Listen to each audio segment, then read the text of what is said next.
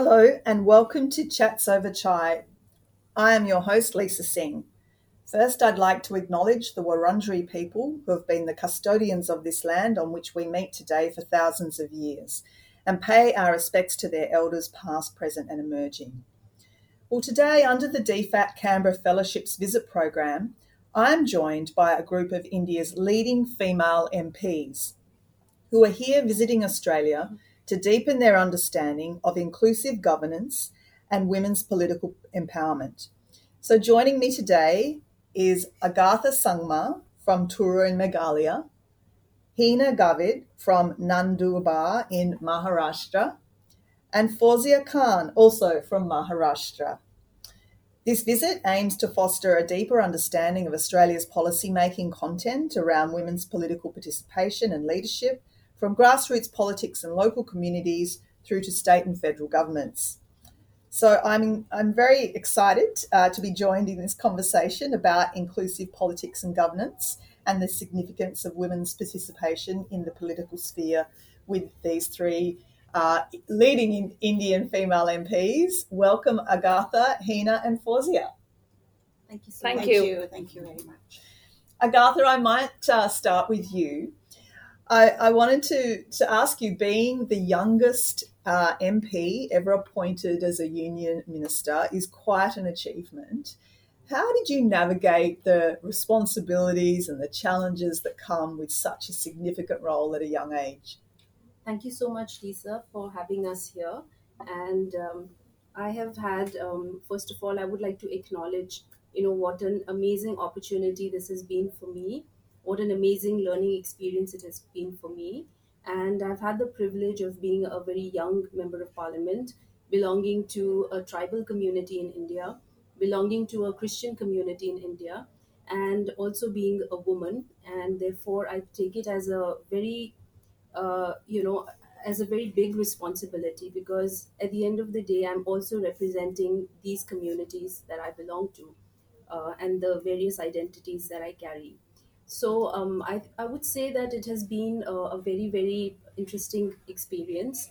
And along the way, if I've managed to do anything with my time and with the position that I've been given, it's also because of the great support system that I have, be it my family, be it people who've supported and believed in me. So I think that none of it could be possible if it wasn't because of the team that I'm privileged to be a part of.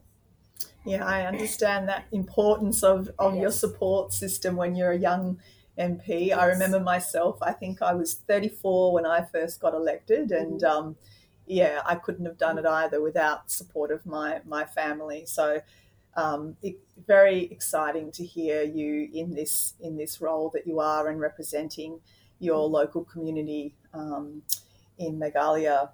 Look, Heena, I want to ask you, just like Agatha, you are also one of the youngest MPs in the Lok Sabha. Your expertise in law and medicine is really quite an accomplishment that you bring to politics. Can you give us a bit of an example of where or how that previous career background that you carry and that you've had has helped shape sort of your outcomes in terms of how you find yourself now in politics? I was born and brought up in the town of Nandurbar, which is a district place now, and it's a tribal district. So, having lived in the tribal district, I was well aware of the health problems in that area, and I always dreamt of becoming a doctor so that I can serve my people, do something for them in the health sector. But as in my growing years, I realized when I used to do health camps in my constituency, back then I was just studying, doing my medical studies, and I realized that there are issues which are much more larger than just the health problems. So I decided to join politics because as a youngster, youngsters never think of politics as a very lucrative profession, and that is probably the last on their list given a choice. But I thought I should do something for my area, and then I decided to join politics, became member of parliament. After becoming member of parliament, I also thought that doing law would really help me in becoming a good politician who can contribute in a much larger aspect to the work that I'm doing. And so that is how my medical background as well as my law background today is helping me serve my people in a much better way. Yeah, incredible. And I think, you've done so much, but so relevant to where you find yourself. And I can completely understand that connection in terms of being a policy maker, a lawmaker, having that background of law also being very helpful. But incredible accomplishments, and congratulations on all you've achieved Thank you. so far.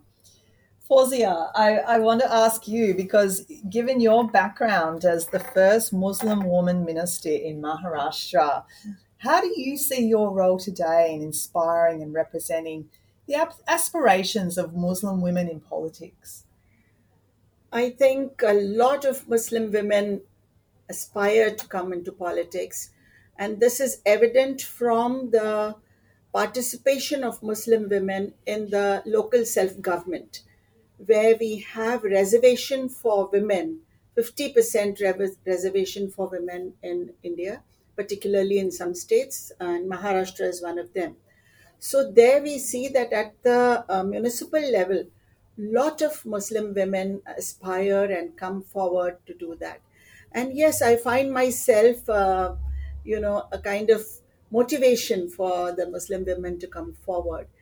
I'm so glad that this trip that we are making to Australia deals with inclusive governance, and I think not only as a woman, but also as a Muslim, or my colleagues who are coming from backgrounds that are tribal communities, where you here first acknowledged the ones who reside here for years. So, in the same way, I think in a very, very inclusive group, we have come here for inclusive governance to study that. And when we came here, we realized that the first thing we met was a woman from an Aboriginal community. And the insight that we got is that yes, these problems of inclusiveness exist everywhere, and we need to deal with them. So, all of us are facing it at our own levels, at every sector in life. And we all need to come together to really do something about inclusiveness in this world. Absolutely. And I think it's incredible, Fauzia, what you say about the similarities between our two countries. I mean, of course, as two countries, we are very different culturally, and we do obviously have a shared history of colonialism, though. But what you say about the issues of women in politics, I find quite interesting because, yes, there are a lot of similarities there. How has it been since you have been here in Australia? I mean, I know you've been to Sydney, you've been to Canberra, now we're here in Melbourne, and I think you're off to Adelaide as well. So you're getting a really good exposure in terms of differences of states. You yourselves are from different states. Obviously, the northeast of India, very different from the west of India, and India itself is just so incredibly diverse as a country of different cultures within a culture and so on. So, how have you found your time here in Australia in terms of the program, but also your interactions? Obviously, Fawzia, you've just shared about some interactions with our First Nations people. So, Agatha, can I ask you how you found Australia? So this is not my first trip as well to Australia, but yes, on in the at an official level, this is the first time I'm coming to Australia. So therefore, I got to interact with people at a different level, and I was very impressed with the kind of women we've interacted with this time, because I got to see that it's not just about participation of women in politics, but the empowerment or the economic empowerment or the social empowerment of women that we are seeing today. There we went to Sydney, and we got to meet a lot of women who are in the startup industry, who are getting economically empowered. So I think when you're talking about political empowerment, that should just be a catalyst to eventually, socially and economically empower women. And that is what we are seeing in Australia. And it's a very, very good example because in India, we are still working towards economically empowering women. And I think there's a lot of guidance that Australia can do in terms of how you're going about encouraging women to go into startups and create their own, become entrepreneurs. In India, we have many programs that are encouraging women in terms of entrepreneurship. We have what is called the PMEGP, which is Pradhan Mantri Employment Guarantee Scheme. So it kind of encourages people to have startups or create small businesses of their own. But there's no system of an incubator where you can actually encourage people or you can actually guide them into how to go about these startups. So I think those are some certain areas where we could work together in and help women become more, say, equipped to actually become entrepreneurs. I think that's a very, very, striking thing that I noticed here. I would also like to say that, in India, we talk about tribals, we talk about Christians, and we talk about the Muslim communities or different religious minorities. Well, whenever you walk in the streets in India, one thing that struck me was that when you walk in the streets of India, you see different faces. You see people who look very different from each other, living a common life. But I noticed one thing, and I hope you don't take offense in this. But I did notice one thing that we do acknowledge the indigenous people in Australia, but it struck me that I often don't see them, sort of. Part of the communities here. So I just want to know whether in Australia, how is it that we are trying to incorporate different communities to come and live together? Look at that. So I think it's an interesting observation, yes, and also to hear your experience about the startup sector, yes, economic mhm, empowerment. We are going through a really important phase for our country right now in mhm, Australia. And in fact, in 1 week's time, less than 1 week's time, we will have a vote as a whole nation, which is it will be a referendum, mhm, which will actually address our First Nations people, their yes, Indigenous representation in our constitution, but also a voice to advise and support our parliamentary and governance processes in mhm, Australia. So we're on a journey of right. reconciliation in this country, and it's really great that you've recognised that in your time here as well. Thank you, Agatha. Hina, what about you? Have you seen any sort of policy nuances or activities or anything to do with women's empowerment or economic participation for women here in Australia that is new or relevant to anything that you've seen in your local community or more broadly in India? So, like how Agatha mentioned, in India, in the political sector, because we have reservation in the local bodies, we see a lot of women's participation in the local bodies. But when it comes to startups or when it comes to becoming entrepreneurs, we are still lagging behind in India. That is what I saw. But here in Australia, there are so many different platforms available for women. Now, during our visit to the startup hub in Sydney, we noticed that there were many women who did a short term course, and today they are earning themselves, they are having their own startups and in different fields, different sectors. We saw one who kind of bought the wholesale stuff and started the retail. So these are small small things which I think we can do in India also. We just need to give them a little push.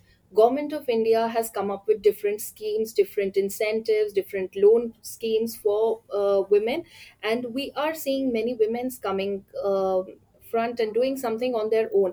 But I feel where the technical support is needed, there I think we are a little behind, and that technical support can be provided to them by setting up incubation centers, incubation hubs, and through that we can really support these women.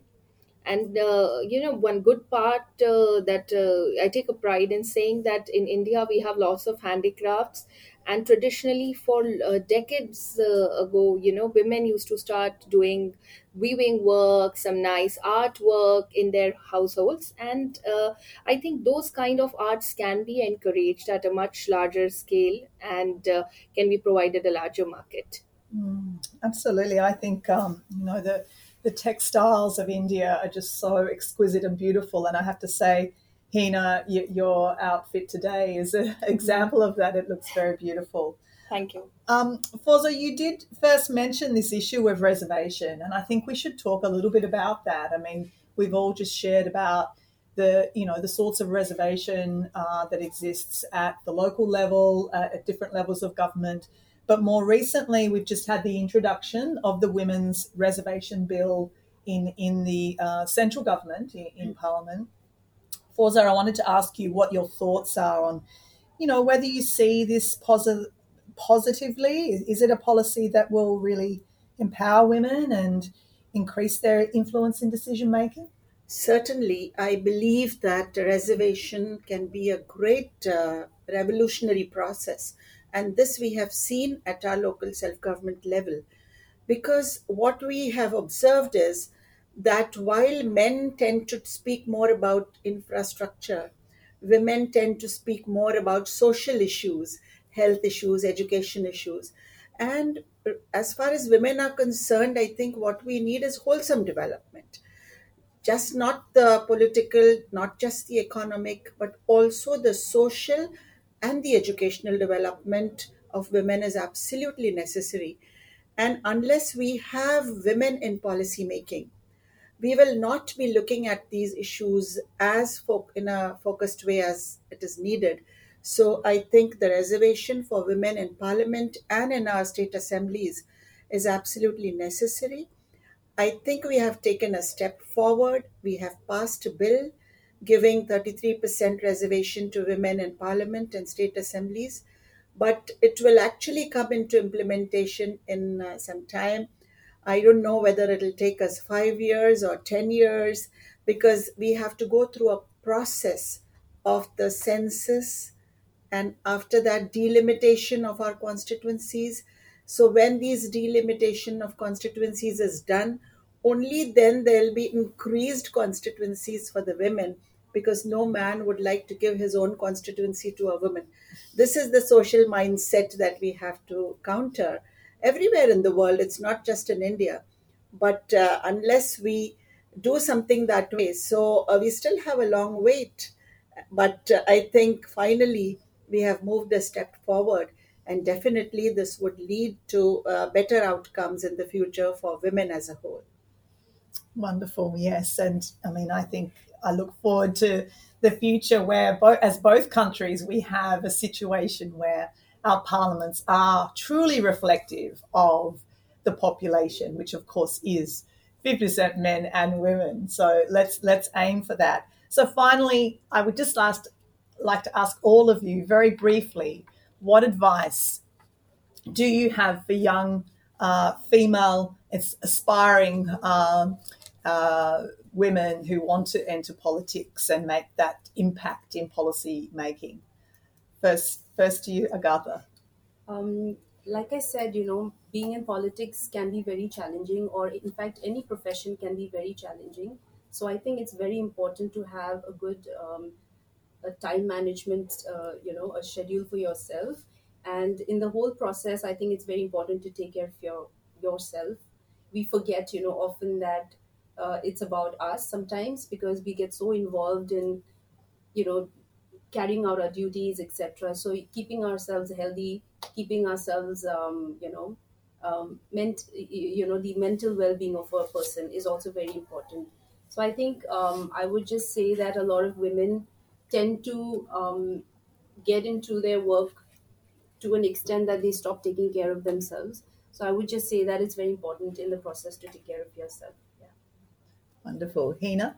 One suggestion I have for the young women is that they should not think because they are women they cannot join politics or they cannot do well, because today we have so many women representatives who are doing wonderful. and therefore the women who are very keen on joining politics, they must chase their dreams.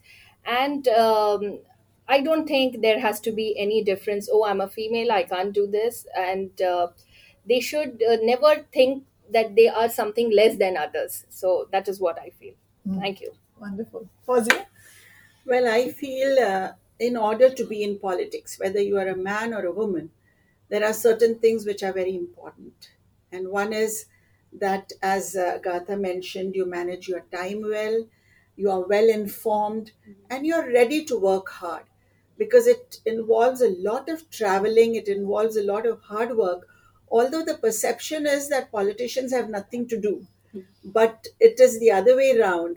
We need to be geared up for really hard work, and unless we involve ourselves into being empathetic with the people's problems, I don't think we will succeed as politicians, because that is what is needed. We need to be understanding the pain, the agonies, and the aspirations of people. So that is a very important aspect of growing into a politician, I feel. Absolutely. I mean, hard work, empathy, commitment, intelligence. I'm sitting here with a group of women that have all of that and are very inspiring. And it was wonderful to hear and learn from you today as well about your experiences, but also your ongoing roles as members of Parliament in India. Thank you so much for this conversation, for visiting us here in Australia and enriching us in terms of your experiences and what we can both learn from each other as two nations. So I do believe also that inclusive governance is very crucial in strengthening the relationship between Australia and India. Both countries can certainly learn from that to get more women involved in politics at both state and federal levels.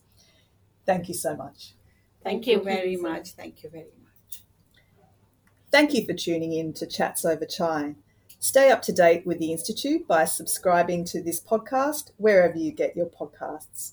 I'm Lisa Singh, signing off from Melbourne until our next episode.